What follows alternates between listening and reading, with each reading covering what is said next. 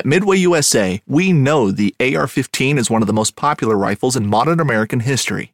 Known for its modularity and widespread use, it's often considered essential to any gun collection. The essential things you need to run an AR-15 are usually always in stock during shortages, things like magazines and 5.56 ammo. Whether you're looking to buy a new AR-15 or buy parts for your modern sporting rifle, log on and for just about everything for the outdoors, shop MidwayUSA.com.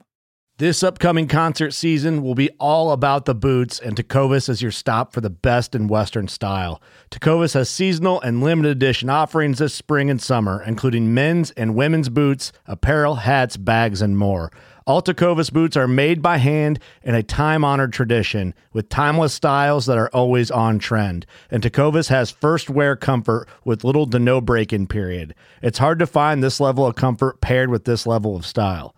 Stop by your local Tecovas store, have a complimentary drink or two, that's WCB style, and shop new styles. The smell of fresh leather and friendly staff are at your service. Many stores even have leather custom branding to make your boots truly personalized. And with regular live music and events, there's no in-store experience like it. If you can't make it into a store, just visit Tecovas.com. That's TECOVAS.com. They offer free shipping on all boots, as well as free returns and exchanges, and ship right to your door. Go to Tecovas.com and find your new favorite pair of boots today. Are you tired of lugging around heavy, bulky tree stands, whether you're using a climber or a hang-on, and would prefer to hunt lighter and more mobile? If you said yes, then you need to check out the Tethered Mantis Saddle and Predator platform. For me, this setup has done a couple things for me over the past year and a half. I've definitely been more mobile, lighter. And when you get into those situations where maybe the wind switches on you or whatever, and in years past you didn't want to pull all your gear just because you didn't want to move it, didn't want to make additional noise and things of that nature, this kind of solved all those problems for me. And I'm able to kind of tear down quickly, make a move if I need to make a move, and get set up without losing a whole lot of hunting time. The other thing I do a lot more of with this is actually I'll still hunt my way through, or just kind of go into an area where I'd like to check out, scout with all my stuff on my back. It's super light, so I don't really even notice it, and I hunt to where I'm going, or I still hunt through to where I'm ultimately going to set up, which is a great benefit, has been a great benefit to me so far this year. If you're interested in all these things, then you need to head over to tetherednation.com, check out all their information related to saddle hunting, and release your inner tree ninja. First thing I do in the morning before a hunt is, of course, I have to have my morning coffee, and I'm sure most of you out there probably feel the same. Make sure you're filling your mug with Skull Brew coffee, as it is the only coffee company that is both 2% for conservation certified and, of course, donates 10% of their profits to conservation organizations who are helping us to secure the future of our wild places. So head to skullbrewcoffee.com and choose between 3 killer roasts of coffee, and know that you are supporting conservation with every sip. All right, if you listen to this podcast for any length of time, you guys know that I am good friends with all the guys over at Exodus. And I want to give you a quick heads up that you should be checking out some of their content if you haven't already. They have a podcast out called Trail Cam Radio, and they release new episodes every Tuesday. So the day before you listen to this one, you could be listening to that one as well. They've done some deep dives with some great guests. You'll recognize some of these names as Jeff Sturgis, Dan Enfalt, and the Hunting Public. And they also jump into and talk to some less-known hunters who consistently are getting it done many times on public land. If you prefer to watch podcasts, if you're looking for some video content, they have a YouTube channel as well, and that is packed, of course, with great videos and interviews. One of the most popular ones they did is a candid interview with John Eberhart, and if you know anything about John, you always get the straight dope from him. And for specifically my PA listeners, they just recently posted a public land big woods interview with Steve Shirk, which I consumed, and it is pretty awesome. This dude's killing hammers and getting on giant deer in Pennsylvania, so it's absolutely a must listen. So if you're looking for more whitetail content, especially here during the course of the season, you just can't get enough, be sure to head over to their podcast, Trail Cam Radio, and their YouTube channel, Exodus Trail Cameras, and drop them a subscription or review and let them know that Truth from the Stand sent you. If you're also in the market for a trail camera, over the last 4 years, of course, Exodus has consistently showed they build quality trail cameras that flat out just work. Of course, the best trail camera warranty, period. Every single camera is backed by a 5-year warranty and even comes with a theft and damage coverage. That's right, 5 years, literally half a decade, you'll be covered by the Exodus 5-year warranty. But more than likely, you won't need it because the cameras are built to last.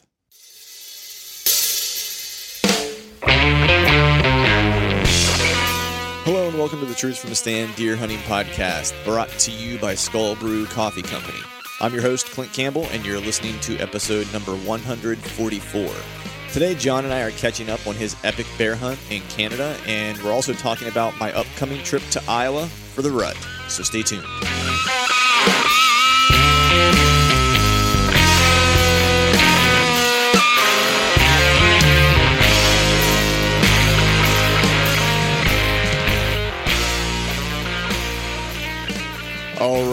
All right. What is going on out there? Happy Wednesday to everyone. Hope you're doing well. Hope some of you had a chance to wrap a tag around a whitetail. I, of course, at this point have not wrapped a tag. I will say that this past weekend's hunt was better than last weekend's hunt in getting shot at. So I always have that going for me.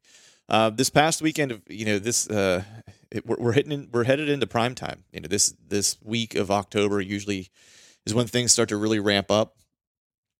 In the swamp last year is whenever I started actually getting some really good movement in the swamp with some actually new bucks coming to the area to lay down some sign and open some scrapes and start trying to find some mates for the upcoming weeks. But the swamp this year has really been quiet overall, and that's been my theme for the year. Like this, I thought really this year that was going to be probably one of my go-to properties. Based on the caliber of deer I had in there last year, but it just hasn't transpired. I mean, the movement has been nil, and what movement I have had has been young bucks. So nothing that I really want to spend any time chasing. So this season, my theme to this point for this season has really been about, I think the podcast that I just did that I released last week with Josh Profit is probably was very appropriate because this year it's really been a season of freelancing for me. I've not had really a locked plan, and since very, very early season, whenever I was trying to kill a couple of those deer that was on that one piece of public, and they managed to vanish and disappear, and then I spent a little bit of time trying to relocate them. Feel like I have, but it's really hard to get in to hunt that piece, given that some of the small game and waterfowl season has opened and stuff like that. Hunting that on weekends is nearly impossible based on where the sign and where I found him bedded, or where I found the one good deer bedded. So I'm not quite sure how I'm going to approach that. So this past weekend, I ended up hunting over the primary scrape area where I had one really good encounter 2 weeks ago. And I wish I would have been able to get in a little bit more quickly, but I had some family obligations.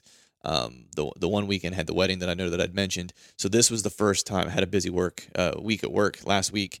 So this was the first time I was really able to get back in there, and it was on an iffy wind, and just ran into more pressure. There were some bird hunters that were about, and so forth. So it was really kind of a busted hunt. So that property in general, I think what I'm learning this year is that some of these properties that I have could be pretty good, basically leading up to the opening of all small game. And then I think I'm going to have to adjust as I get into, the later part of October when all the smaller game seasons start to come in, because these properties are really kind of set up for that. They have some habitat areas that are kind of specifically built and made to, foster, whether it's, the re-implementation of woodcocks in the area, or whether they're hunting pheasant, or I know there's some decent turkey hunting around that area as well. I think I had a guy hunting behind me that I heard at one point that was trying to call in some birds. So it was just, I think what I learned this year is that the public that I've been kind of looking at and hunting probably is pretty good for whitetails early in the year. So around here, opening mid-September and through like the very middle part of August or of October, I probably have about a month of what I would refer to as decent and relatively unpressured hunting. Because truth be told, it's like I really haven't seen any bow hunters out at all on any of these properties. So I feel like in the early part of the year, I have the place predominantly to myself. As it hits this part of the year, though, as the other seasons open up, it becomes a little bit more congested. And so I think that I need to start to look at some areas that maybe aren't as formidable, for small game hunters, turkey hunters and what have you, which I'll put on my to-do list for next year. So, the other part of this past weekend, what I realized and learned, as this seems like this year's been a learning year a lot for some of these properties, is that I don't really have very many properties or very many setups that are good for an east wind. I've got a lot, predominantly what I have had historically speaking, if I were to look at the historical wind data, and I've looked at it, and just from years past in tracking the wind on days I'm going to hunt, I felt like I was getting a lot of west and southwest wind, and so a lot of the places that I was looking at and setting up, I was really looking at it through the lens of needing to have a west or a southwest wind, or going to get a west or a southwest wind. And so the properties in the areas that I really kind of have mapped out are set up well for that. Well, what has kind of happened this year is that I've gotten some of those west winds, but I also have gotten more north wind than I can probably remember in the past several Octobers, at least for me. So I've had some limited hunting opportunities whenever it comes to that particular wind direction. And then an east wind, this past weekend I had an east wind, and it really wasn't good it was really only good for one spot. And I don't know that this, it was good for that scrape setup, but it wasn't perfect. So I ended up hunting that scrape setup because it was one of those things where I thought, well, if it's almost wrong for me and almost right for the deer, maybe those two things kind of come together for me, and I get an opportunity. Who knows? The hunting pressure that was there, might have deterred that. Maybe it would have come to fruition, but it just wasn't in the cards. So for the evening, I was really kind of trying to decide where I was going to go. There's one property that my buddy Tom and I, Tom Titlow, scouted this past winter, and that's where we found this set of really good match sheds. Neither of us have got in. We refer to the spot as Area 51, and neither of us had really had a chance to get in there. Just the wind hasn't been great, and so it's been pretty much untouched. And we're running a cell camera in there, and so we've not really seen a lot of deer movement in an area that we thought we would. So we basically just left it alone until this past weekend. We finally started getting some daylight movement, and it looks like the buck that we found the sheds from is finally back and moving around. We had him, in the summer, and then he disappeared, and it seems like he's back in the area. And so I was potentially going to go out and put a hunt on that piece, but an east wind is just like, it couldn't be more wrong for that setup. It's a really, really, really small piece of property, to where with an east wind, I'm basically going to blow every deer on that property out. There's really only one access point in. It's surrounded by private property, of which we don't have permission for access. So there's really only one way in and one way out, and so you have to have basically a perfect wind to not only to hunt it, but to access it as well, which is pretty much a straight north or a straight south wind for the most part. You can probably get away with a little bit of west as well. But if it's too much west, I feel like the wind's going to be wrong for the deer, and so you're gonna get squadouche for movement, or very, very limited movement. So that was out. So I was looking at the swamp, and I really haven't had any activity in there, and so I really, there wasn't anything that told me to get in there.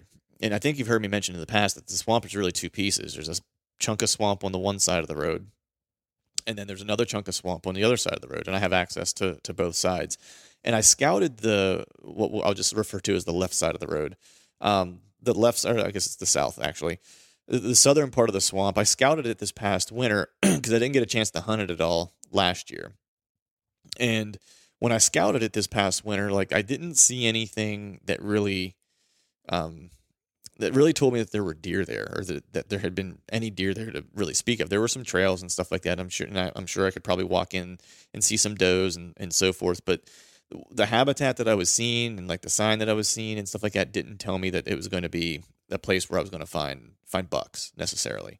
But given that I had a bad wind for just about everywhere else, I was like, well, maybe this is a good opportunity to kind of go in and see if I might be able to put a hunt on in this particular spot. Had a decent wind for it, and I was basically just going to be freelancing it. So I ended up walking in and putting on a freelance hunt, hiked in probably 3/4 of a mile-ish. And where I stopped my scout last winter and kind of turned around as I was shed hunting and scouting, I made the fatal error of not kind of walking the entire thing through. Because once I hit the point where I had stopped scouting last year and pushed past it, the habitat got awesome. And I ended up setting up I saw a fresh rub, or a bunch of fresh rubs there were still shavings on the ground. I found a fresh scrape that were all within, relatively close proximity to each other. And so I just decided when I found that, I was like, I'm stopping here and I'm going to set up. And it was actually on the edge of this cedar thicket that actually went out into this, what I'll refer to as like a CRP field. It's not really a CRP field here in PA. It's just really a field that's left fallow and is just growing up and is nasty. And as I was trying to set up, I saw a buck and like 3 does immediately. And I ended up not seeing that buck come back, which was a bummer. I thought maybe he would kind of swing back around. But what I realized is I think that all the properties that I'm hunting are all kind of like relatively close together. And this area seems to be relatively untouched because it's the furthest away. I didn't see any human sign really to speak of. And the deer that I did see, I ended up seeing, I think, 5 more deer after I got set up and up in a tree. It's thick to the point that, of course, it was in my saddle, which made it easy to kind of do a scout, still hunt, and then, find a place to hang. But I was really only 2 sticks. And for me, with my 8er, I was maybe 12 feet off the ground. And that was really all the higher I could get, but just based on how dense the cover was. So I feel like this could be a good area going forward, and I definitely plan to spend more time there. I think I'll probably focus some of my time when I get back from Iowa in this particular area, because I feel like there's a couple nice little, there's not a lot of topography change, but there's a lot of really good habitat change creating edges. And so my plan, I think, going forward when I get back from Iowa is to dive back in there and check out a couple other areas, because I still only made it through part because once I found hot sign, I set up on it. And I think what my goal will be to push back, there's probably another quarter mile or probably another half mile of land I can kind of get back into before I start hitting some private land.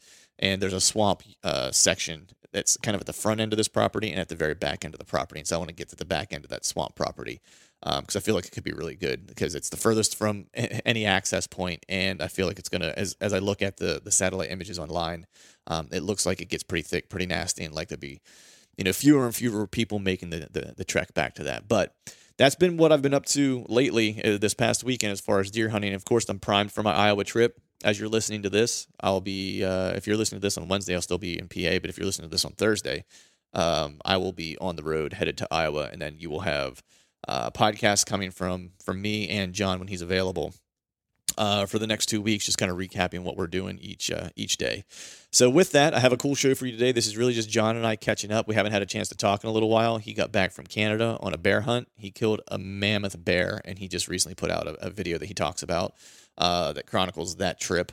And we talk about my trip to Iowa and what he's been seeing in Iowa and just our preparation for the rut. So as always, thank you guys for listening, and I hope you enjoy it. All right, folks, welcome back to another episode of the Truth from the Stand Deer Hunting Podcast. And as many times, I'm joined by my brother from the Midwest, Mr. Johnny, bear killing, filming, photogging, by God, Utah. I added some titles. I know, dude. It's like every time we talk, it's like, I think I say this almost every time. I try to give you a new title every time we do a podcast together. I feel like you're just a man with many talents and many interests and many jobs. And so I feel like Jack of all trade, master of none. Right. I feel like I'm the same, dude. It's like I have too many interests, I think, and I haven't ever focused on one entirely to where I got proficient at it to where I could say that I was a quote unquote professional. Dude, that stuff, that's boring. You know what I mean? Like you gotta have a lot of irons in the fire. That's right, man. Because if not, we were just talking before we got on air. Like every time I jump on Skype to ring you up, I'm like, I look at your picture on Skype and I'm like, damn, man, that dude looks young, man. That's a handsome looking devil right there. And then I see pictures of myself, and maybe it's the irons in the fire that have aged us. I mean, I think the way we live is like, if I don't have like on a scale of 1 to 10, like a 9.5 of stress, like most of it self-induced, then I'm not living. That's kind of how I roll. I'm not living. Yeah. Oh, jeez. Yeah, no, I'm right there with you, man. It's, like we were talking about, one of our buddies, you start seeing them in photos and videos and you're like, good Lord, man, that guy needs a nap, Right. So I'm right there with you. I didn't have a single gray hair 2 years ago. Right. And then I got like, it was like, oh crap, I'll probably just tweeze those, or I'll just pluck that gray hair out of there. And then it was like, I woke up one day and I'm going, okay, there's too many. If I keep plucking, I won't have a beard left. Right. So it just all of a sudden hit me. And And yeah, dude, I feel like an old man. Just been busy, life, stress, a lot of unneeded stress. I mean, if we could all just hunt every day, it'd be awesome, right? Well, but it's funny you say that, because again, right before we jumped on, we were talking about just, how much we look forward to this time of year, and like all year long, all we talk about is like, man, I can't wait till like the end of October, beginning of November, like, get fired up for it. It's, the best time of the year. It's like Christmas for all of us. And then when it gets here, you just start grinding, and you're like, oh my God, this is gonna kill me. It's like you're looking for a reason some days to sleep in, where you're like, is it raining a little bit outside? What's the wind doing? Is that wind direction good for me? It's like you kind of, but you always kind of press forward and trudge through. It's like that's my plan right now. Is like I started hunting like some mornings and stuff on some properties that I thought I had an opportunity on a couple deer, and I've dialed that back because I'm getting ready to come out to see you. By the time this drops, I'll actually be getting ready to drive out to see you, and so I'm kind of trying to bank my energy to get ready for like the all day sits of 2 weeks of rut hunting in Iowa, which I'm immensely looking forward to. Oh yeah, that's right, dude. Man. It's gonna be a good time. Yeah, I'm looking forward to it, man. I mean, I know we were sharing some. I wasn't doing any sharing, but you were sharing some pics of some deer that I might have an opportunity at, and I have to say I'm pretty excited, man. Like it's if I could jump in my truck right now and drive out, I would. No lie. Yeah. Yeah. I would just just do it. Do it. Just quit my job. Be like, I'm out of here, man. I'm going to Iowa. I actually joked with my boss today because he's pretty cool with like the whole hunting thing. He's pretty into it. He's actually, this is kind of funny.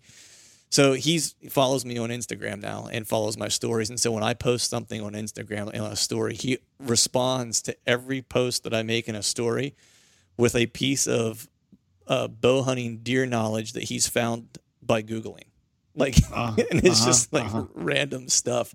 It'll be like, when you are using your back tension release, you want to make sure that you remain or consistently keep your follow through.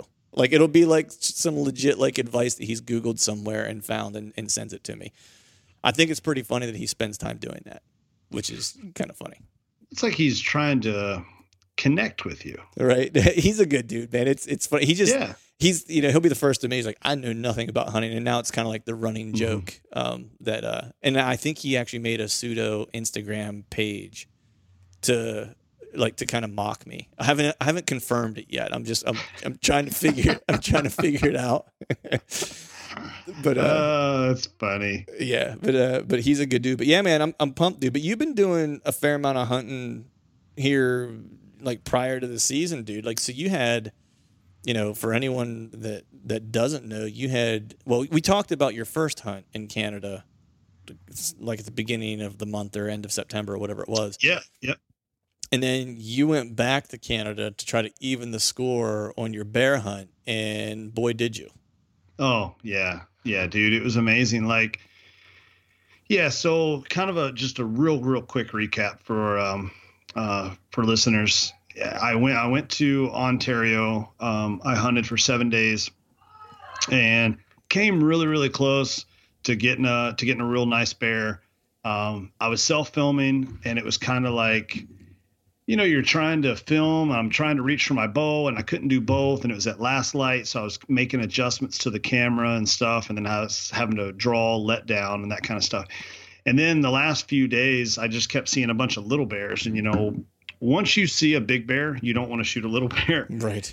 So I left and I left Ontario, and I was driving through Minnesota, and this operation, they called and they just said, hey, like, dude, we loved having you in camp. Why don't you come back? Your tag's good for a couple months. And I said, well, I got to get home. I gotta be in Alberta tomorrow. And then after that trip, I'm home for a couple days, and then I got to be in Kentucky. Was doing some photos for the first trip was photos for Ozonics. The second trip was photos for Whitetail Heaven Outfitters. And then I was like, and then I'm back home. And so they said, well, why don't you come then? And I looked at my calendar, and I literally had like a 4-day block that I could make it happen. So I got a hold of a mutual friend of ours, Taylor Early. Yeah. And I said, hey, I need a camera guy. And he's like, well, I'll go with you. I'm like, are you being serious? I'm like, dude, you're going to have to get to my house at like 9 p.m. and we're driving through the night. And whenever we get there is when we're going to, go hang a set and start hunting. So he's like, yeah, I'm down. This sounds like an epic adventure, Right. So that's what we did. We left Iowa at 9 p.m. Drove through the night, and we hit some fog, and we had this idea that we were going to pull into a gas station and we were going to sleep for a couple hours. Right. I couldn't sleep. I tried for like 15, 20 minutes, and I'm like, screw it. We'll just drive slow. So we were driving slow, and then finally we ended up getting past this big lake. I guess it's like Lake Superior. Right. pretty big one. Right. Yeah. It's pretty once we size. got kind of back to the road and we weren't right next to the lake, then the fog cleared up a little bit and we cruised on and we made it to Ontario. It was like 2 p.m. I thought it was 1 p.m. And I told Taylor, I said, dude, I'm going to sleep for like 2 hours. I'm exhausted. Well, they're on Eastern time zone. So it was actually 2 p.m. So I ended up laying down for like 49 minutes. And imagine trying to take a nap before Christmas morning. Yeah, exactly. So I laid there for 49 minutes. I might have dozed off for 5 or 10, but alarm went off. I jumped up, took a shower, kind of woke up, pounded another Monster energy drink. That was like Monster number 22 for the trip so far. Right. And we went into a section of timber that we call public land, they call crown land. Okay. But the outfitters have. It's not that they have the tags. I mean, you buy your tag from Canada, but like to get permission on that crown land, each zone is like assigned to an outfitter. So it's kind of like you got to pay the piper, Right. And this outfitter, like they're very, very knowledgeable about the bears, the timing of the bears and areas and stuff. But this is not an outfitter that hand feeds you and then hand holds you to your stand. They just say, okay, you know where the stand's at? Cool. Don't get eaten by a bear. Call me if you shoot one. We'll help you get it out. Right. Which I like, Yeah. And so anyways, we went in and we hung a set and we just went ahead and climbed, as we hung the set, we just went ahead and sat it, right away. Mm-hmm. And about maybe 2 hours after we got done hanging the set, I was like, bear, bear, bear. And at the corner of my eye, I noticed the video camera's not moving. And so the way this tree was positioned and because of, we didn't want to have to cut a whole bunch of shooting lanes. So the way it worked out, Taylor was filming below me. Okay. So I'm trying to reach down below me without moving a lot because I can see this bear like 30 yards away in the bush. And I'm like, the only thing I can touch is, like on a ball cap, the little button on the top of a ball cap. Yeah. I'm like pushing it like it's a button. And I'm trying like, to turn him on. I'm like, Taylor. I was like, wake up, hit record button. Yeah. Hit it now, So finally I see him kind of like twitch, and he reaches up and punches the record button. But now he's looking for the bear. He has no idea where the bear is. Right. So finally he picks up the bear, and as the bear's getting ready to come into the shooting lane, and is a giant bear. I mean, you know what they say, like whenever you see a big buck, stop looking at the antlers and just look at the body, forget about the antlers. And my buddy Sam Gaylord that owns Old Barn Taxidermy, he always says, shoot for the hide, don't shoot for the animal, So I'm like just studying the legs, the head, the neck, the shoulders, the back, the belly. I'm, anything I can see, I'm studying it. And I'm like, yo, man, he's got a beautiful hide. And the way this bear, he was kind of quartered to me, and it was just too quartered that I felt comfortable. You know what I mean? Right. And I'm like, God, I need him to turn broadside. How's he going to, he's got to turn broadside for me. I'm at full draw. And even if it's like when he goes to take his first step to walk away, I'm going to let it fly. And if you're standing there and you kind of rock on your hips, Yeah. it like changes like the disposition, like of your body. Yep. So all this bear did was just kind of like rock on his right leg hip, and it pushed his body out. So his legs never did change position, but what it did is it kind of forced him to open up a little bit for me. And I'm like, you know what? If I'm an inch to the right, I'm catching shoulder. If I'm an inch to the left, I'm hitting guts. I'm like, man, this is a shot of shots, John. You know what I mean? Moment of truth. You got to take it. So I took it. 30 yards, we hear the death moan from the tree stand. Man. And, not all bears will do the death moan, but obviously if you hear a death moan, then 100% beyond a shadow of a doubt, that bear's dead. Right. So I call the outfitter and I'm like, Bob, I was like, bring the Argo. And he's like, why? I'm like, because I just shot a big bear. And he's like, well, have you gotten down to go check it out yet? I'm like, no. He's like, well, quit being a little scaredy cat and get down there. I'm like, I know he's dead. I just was first things first. I wanted to call you, get you guys en route, but, Right. So we got down and we did a short track, we knew about where he was anyways, but, Right. and got a full pass through. I was really happy with, it was the first big game animal that I had shot with G5's new striker, and Nice. was real happy with it. And like I said, got a full pass through. And like I said, 30 yards later, 35 yards later, we had a bear piled up. And then that's when things really became like a reality. Like, I mean, I was pumped up in the tree that I had just killed a bear, and it was a good bear. In general. Yeah. Yeah. First time I've ever been out of country with a passport to go hunting. Right. And so that was a cool thing, but then getting on the ground and seeing then the true size of this bear. There was no ground shrinkage on this guy.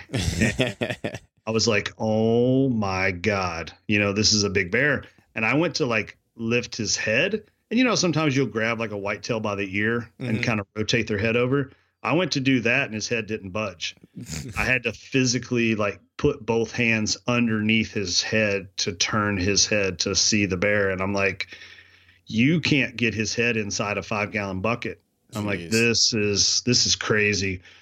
It took 5 of us to slide him into the back of the Argo, and half of this bear is still hanging out of the back of the Argo. And we get him back and we put him on the scale, and I can say that the bear was 515 pounds because that's what it said on the scale. Right.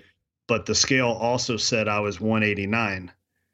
So that's about 20 pounds shy for me. So I don't know if it was the scale was off progressively, or just, it was -20 to start. But nonetheless, he's a 535 to 550 bear. Right. That's what I was going to say. He's a 530 pound to 550 pound bear. Yep. Just a giant. Well, and like when you see the pictures of him too, man, I mean, like if you said he was 550 pounds, like you wouldn't go, like you wouldn't question it.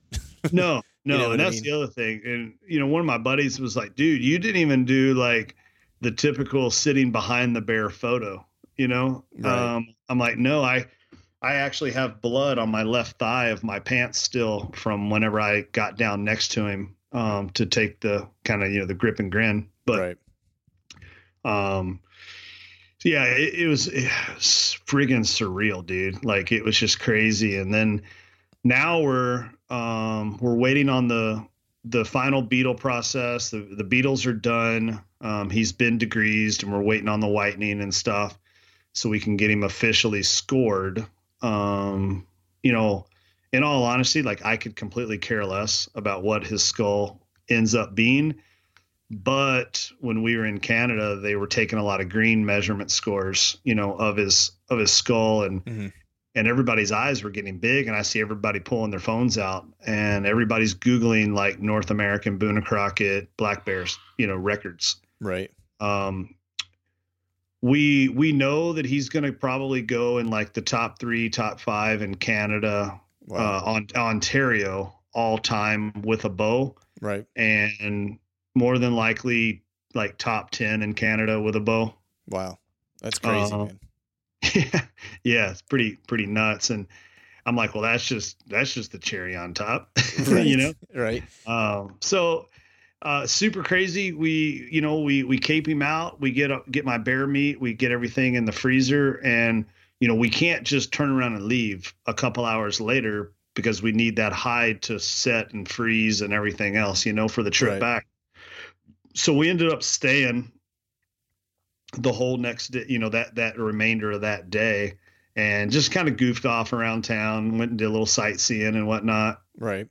And then, of course, we had to go back and tear down the tree stand set, and everything. But then we got up early in the morning and drove straight through. So driveway to driveway, it was exactly 72 hours. Wow. Which is just nuts, That's getting it done there, dude. So whenever you hit the ground, man, and you were getting ready to walk up on him, or when you got to a point to where you could see him, did you just like completely come unglued? Yeah. I mean, I had my first initial like adrenaline dump in the tree, and I was like physically shaking, Right. Then when I got on the ground, any whitetail hunter can relate to this. I got on the ground and I'm like, okay, I heard the death moan. I know it was a good shot. I got a completely blood-soaked pass through, but I'm not going to get excited until I put hands on him. Right. So, and you've had a couple like the past like year or two with just like whitetails. You've had a couple like moments that would make you a little gun shy too. You know what I mean? Oh yeah, yeah, so yeah.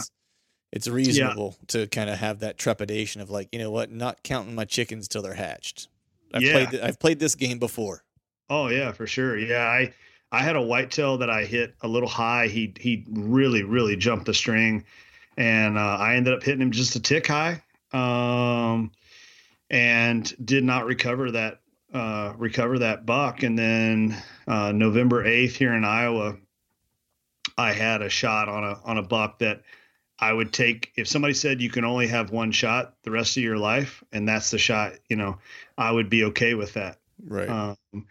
I put it was a money shot, should have been a money shot on a whitetail, and I didn't recover that buck. And it was just, devastated. I mean, if you punch one back or you shoot one low or high or whatever, like you can at least say, okay, my shot placement was off. But like when your shot placement's on and you don't have a recovery, man, I mean, that kind of haunts you, every time you come to full draw, you're like, I did everything right before and it didn't work. Like, what's going to happen this time? And, so yeah, it was, once I walked up on him and located him, I went from like, if 0 is devastated and 70 is like top of the world, adrenaline shaking, like stoked.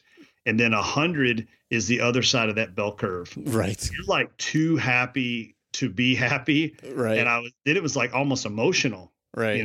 I was like, oh my God, like I'm a wreck right now. And I told Taylor, I said, I kind of gave him the, like, don't record this because, I was about to lose it. This has been a rough year, man. The stuff that I had go on this year. And, it was kind of like, wow, something really, really awesome just happened. So super cool. The bears at Old Barn waiting to start the taxidermy side on that. We're going to do a life-size mount on him. And that's cool, man.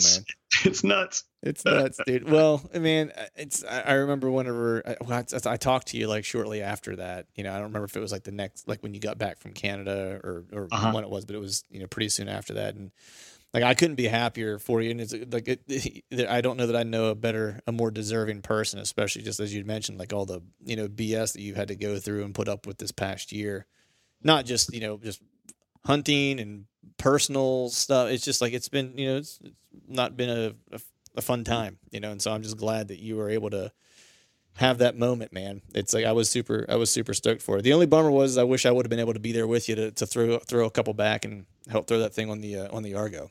Fishing like a local isn't just about catching fish. It's about connecting with the environment and the people who call it home. It's about hearing the stories and traditions that have been passed down for generations and sharing unforgettable moments with the people you meet along the way. Fishing like a local is having an experience that stays with you forever. And with Fishing Booker, you can experience it too, no matter where you are. Discover your next adventure on Fishing Booker. Oh yeah. We could have used the extra hand. I can tell you that. Yeah. It took, like I said, it took 5 of us a good 10 minutes. And we were breaking out like, okay, so the triangulation of the weight, if one person lifts here and we have another person pushing here, I mean, it was methodical. Right. 5 guys was really pushing it to get this thing in there. And I mean, I don't think that I'm a weak guy by any means. And it's all I wanted. Like I told the guys, I said, guys, I can't give you anything more. I'm giving you all I got. Right. So we might just have to cube this thing up and pack him out of here because I don't know that we're going to get him out of here whole. Right. It's like they needed to bust out on some of that Canadian strength, dude. Oh yeah. No, they were bushwhacking. That's for sure. But right. Nice. Yeah, it was crazy. And then, we got back and,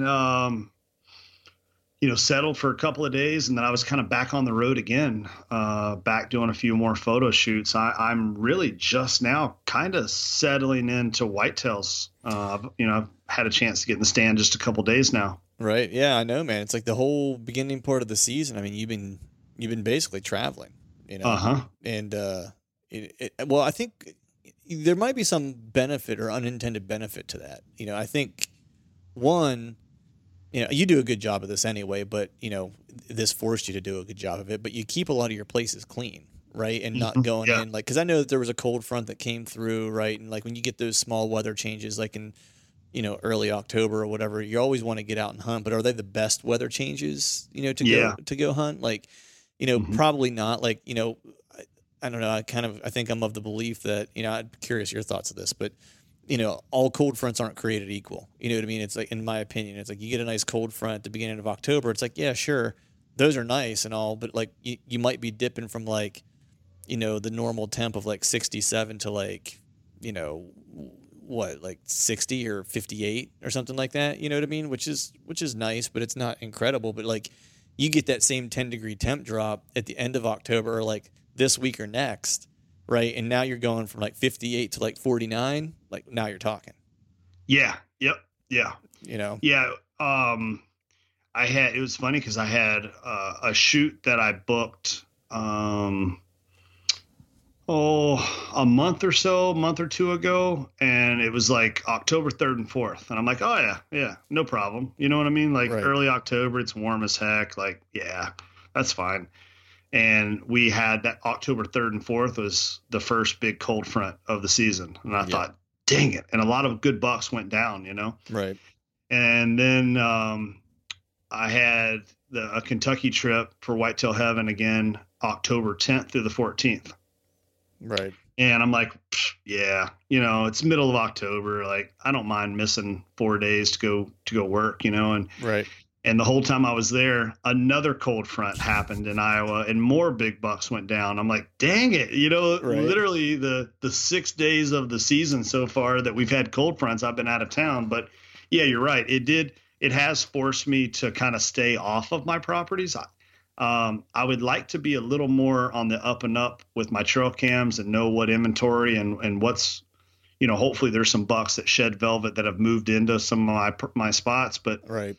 I really haven't had a chance to check it other than, the public piece I checked, like 3 days ago. Yep. So I'm 3 days fresh on intel there on public, but my lease, and there's another property that I've got access to. I don't know how much I'll hunt it this year, but I guess I have access to it. It's not one of those locked in deals, but right. I have no intel about what's going on there. Right.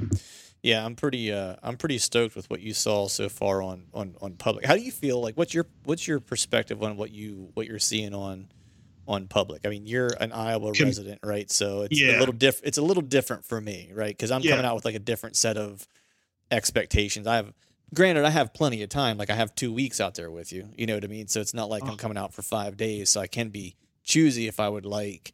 But it's not Sure. like I live there and I'm going to be there and I could hunt late season if I needed to try to go after something. So what's your kind of analysis on it? So I'm not overly thrilled with what I'm seeing public yet. Right. Which is good because I am seeing a lot of different deer in some different spots, and using some different trails that normally they weren't using. But I'm not seeing some of the bigger boys yet, Right. which is a good thing. You know, like, this is the way it should be. I should see the 3 and 4 year olds, then the 4s and the 5s, and you know what I mean? We'll Right. start coming in. So, I mean, if I was, my analysis for hunting it, if I was already hunting it, I'd be a little disappointed. But looking at what's coming up when you're going to be here, dude, I'm excited for you because, you know, I'm like, it's going to be good. Like you're going to see good stuff, and the corn's getting ready to come out, and that always changes stuff, man. I mean, it's just like one of those things where I have 2 pieces right now that I've been hunting this year one piece I hunted also last year, and this year there's corn next to it, where last year there was just like a fallow hayfield. And this year I've got, to this point, I have like 0 bucks on camera in that spot. Like, nothing, you know what I mean? Like a couple scrubby, like young deer, you know, like 1.5-year-old deer or whatever, but nothing that I would pull my bow back on. And where last year it's like I was chocked full of, you know, like shooters for Pennsylvania status. And like one was like a shooter, whether you were, you know, in Iowa, depending on who you are in Iowa, you know what I mean? Like he was, you know, pushing 150 inches. Like he was a big deer, you know what I mean? Like no matter where you're hunting him. But this year I got jack shit on that piece. So yeah, I'm stoked to come out, man. It's like, I know there was one deer that you had a picture of in velvet that was looking pretty good. That was probably the biggest deer I think that you had on that camera, right? Yep. Yeah. And that buck has been seen twice on the hoof. Yeah. Yeah, he's a good deer. He's like a clean mainframe 10, if I remember correctly. Yep. Pushing probably 150. Yeah, I'd say he's 145, 150 as a 4-year-old. Yeah. Dude, him with another year would be a smoker. Yeah. And that actually, so that buck I have video footage of last year. I passed him last year. Chancey Walters was running a camera for me. Nice. And I had him at 15 yards, and I thought to myself then, I was like, he's got a cool frame. You know, he's going to be a good buck. What was he last year? Probably 120, 125. Yeah. He put some inches on then. Yeah. I think he easily put on 20 inches, but, wow. I definitely know it was the same buck. Wow. And he was an 8 last year. Right. Well, so he put on inches and points. That's pretty impressive. Yep. So for all the people that say, oh, once an 8, always an 8. Au contraire, mon frère. Yeah, exactly. Yeah. Oh man, that's awesome. Dude, well, I'm pretty stoked to come out, man. It's like I keep looking at, I was at a wedding this past weekend while everyone was dancing. I was on maps on my phone, like looking at Topo in Iowa. Like everyone's, you know, carrying the bride around and doing their dances and having drinks, and I'm in the corner by myself just reading Topo, like getting ready for my trip. But you know, that's like the quintessential like whitetail freak right there, you know. Oh, for sure. But that's funny. Yeah. Otherwise, man, like I'm pretty ready to go, dude. It's like I'm making a few last small tweaks to some gear and that I wanted to make before I made my way out. And I just was actually wrapping some of that up before you and I jumped on here. I've been shooting my bow every day, so I'm all dialed in there, staying dialed in and ready to roll. What's your game plan, man? I mean, you thinking, are you well, so you have your lease, there's the public, and then the farm. I know we were talking about one farm. Is that the one you were referring to, or are we not talking about that one? No. So I've got the public section. There's a set out there right now. It's not a double set. There's a single set out there. Mm-hmm. And I have my lease. There's actually 3 sets on it, plus the big Grizzly box blind, and there's a hay bale blind as well, technically. And then I have permission. Like I said, this is the one that I think I have permission on. I'm not 100% sure, but I think I have permission to hunt one. I've got a bunch of cameras on it right now, but I have zero intel. The landowner actually checked the trail cameras himself on his cell phone on an Android phone. And when he did, it formatted the cards to Android. And when he put the cards back in, he didn't format them on the camera. So it didn't record a single photo. Oh, man, that stinks. Yeah. So they've been soaking now for about 4 days. Mm-hmm. So tomorrow I was actually thinking about going out there, around lunchtime, running out there real fast and doing a card pull out there just to see what's going on. But I did just recently, 4 days ago, pick up permission to hunt a new piece, about 10 miles east of me. And it's in a really, really good area. I know it's a good area because a lot of the big county poachers used to love to, hammer that area. Right. So I know there's big bucks over there. And I just got permission to hunt it. And there's been a really, really, really big buck that's been spotted over there. So I'm pretty jacked up about that. I did a card pull over there, and the very first day I put a camera out there at 4 p.m. and I did a card pull the next morning. I'm like, I'm just dying to see if anything came to this mock scrape that I started last night. Right. And there's if he's not 4, he's 5. Mm-hmm. Probably 100 mid 50 class, 10 out there. Yep. So, but supposedly he's the little buck. That was the small deer. Yeah. When you sent me that and you were like, this is the small deer. I'm like, get the hell out of here, dude. Yeah. That's supposed to be the little buck. And so the landowner's like, man, I really hope you see that big one that I've seen, earlier in the season. And I said, I don't know if I'll ever see that big buck, because if that one comes out, he might get shot himself. I mean, that's a solid, mature buck with a sway deer back and everything. I'm like, it's a great deer. Yeah. I'm like, and I've said it before, I don't know if I'll ever shoot a 180 if a solid 150 walks out in front of me first. 100% all day. Yeah. It's like, like any one of those deer that you've seen on public that's, in the, from the 135 and up range, it comes by me, it's going to get an arrow flung at it. That's like just I mean, I would like to sit here and say, like, I'd like to shoot 140. I mean, ideally I would like to shoot a 140-inch deer. That's kind of like my, if I had like what I want in my mind, that's probably what it would be. But, at the end of the day, it's like, I just want to shoot something that I wouldn't readily be able to shoot in most of the areas that I'm hunting in Pennsylvania. That's kind of that's the plan, Right. Yeah. So that mainframe 10 steps out like he's eating carbon all day. Like there will be no passing him. That's for sure. Yeah. So I can promise you that. But I'm basically at this point, man, it's like, I'm getting ready to wash all my gear, to pack everything up. I've got my menu planned that I eat like a hobo. It's like I basically make nothing but crock pot food. That way I can just throw crap in the crock pot when I get back from hunting and heat it up. I got a sweet little wooden cabin I'm staying in for like the first week, and then crashing on your couch for a couple of days. And I got another sweet little cabin for a couple of days that I'm staying in. Mm-hmm. And, you're more than welcome to come over and break bread with me in my stinky little wooden cabin. That's awesome.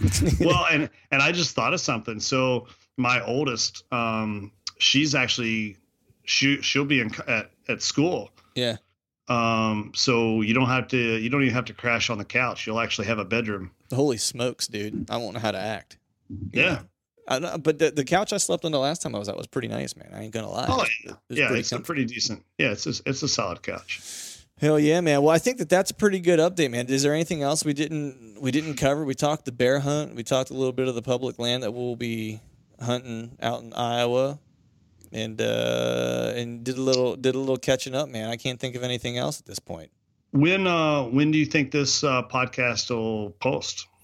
This will post on I can tell you, I got my phone here in front of me. Let me look at the calendar. I'll tell you the exact date that it's going to go out. It will go out today is October 22nd as we record this. It will go out on the 30th. It'll go out the day before I leave to come see you. Oh, sweet. Yeah. Yes, sir.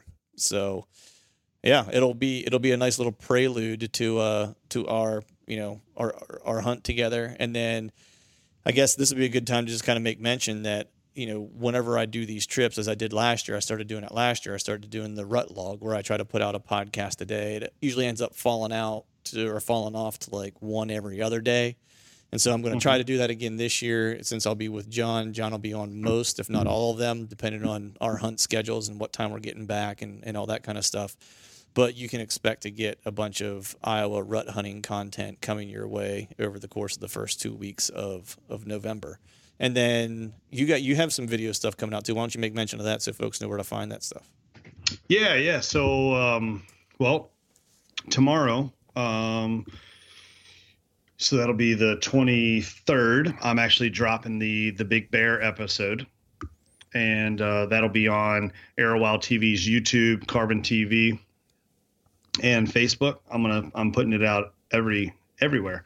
And then also for our fellow Sitka gear fanatics, I am getting ready to post actually a Sitka Fanatic backpack review, and there's an element to that, a giveaway element to that. So I'm actually giving away a brand new Sitka Gear Fanatic pack. Nice. Yeah. And I would advise everyone to get on that giveaway, because I've been using one, and it is pretty baller. Not going to lie. Super quiet. Yep. Awesome, man. Well, I think we can go ahead and shut this shit show down, and we'll resume said shit show in person in like a week and a half. Sweet. I like it, man. All right, brother. All right, folks, that is a wrap for today's show. I'd like to thank all of you for listening, and if you haven't yet, please head over to iTunes and leave a 5-star rating for the show. Be super appreciative of that. Be sure to subscribe to the podcast while you're there as well. And before I shut this thing down, I need to give a big shout out to our partners who continue to help us make this podcast possible. Tethered, Exodus Outdoor Gear, Skull Brew Coffee Company, Gumleaf USA Boots, Obsession Bows, Ramcat Broadheads, Trophy Taker Rests, and Dead Downwind. And until next time, we'll see y'all.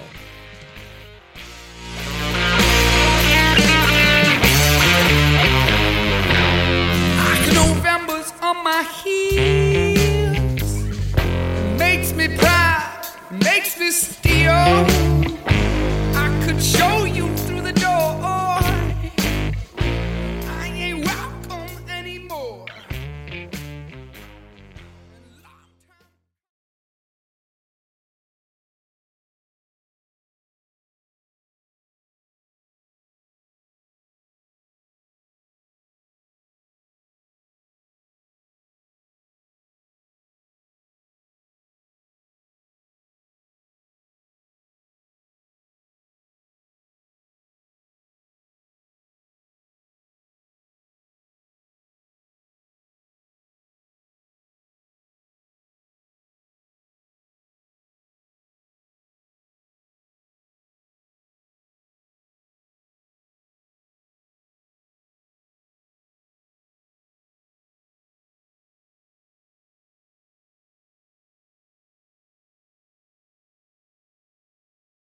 All right, gang, the new Truth merch is in stock at truthfromthestand.com and on YouTube below any of the Truth From The Stand videos.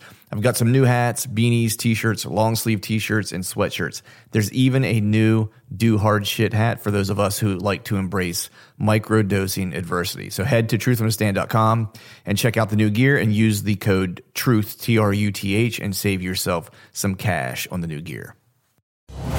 brave anglers search for the one they call king, but who will take his throne? Tune in to Waypoint TV's Battle for Silver, Saturday, May 18th from 12 to 6 p.m. Eastern. Presented by Abyss Battery. Waypoint TV.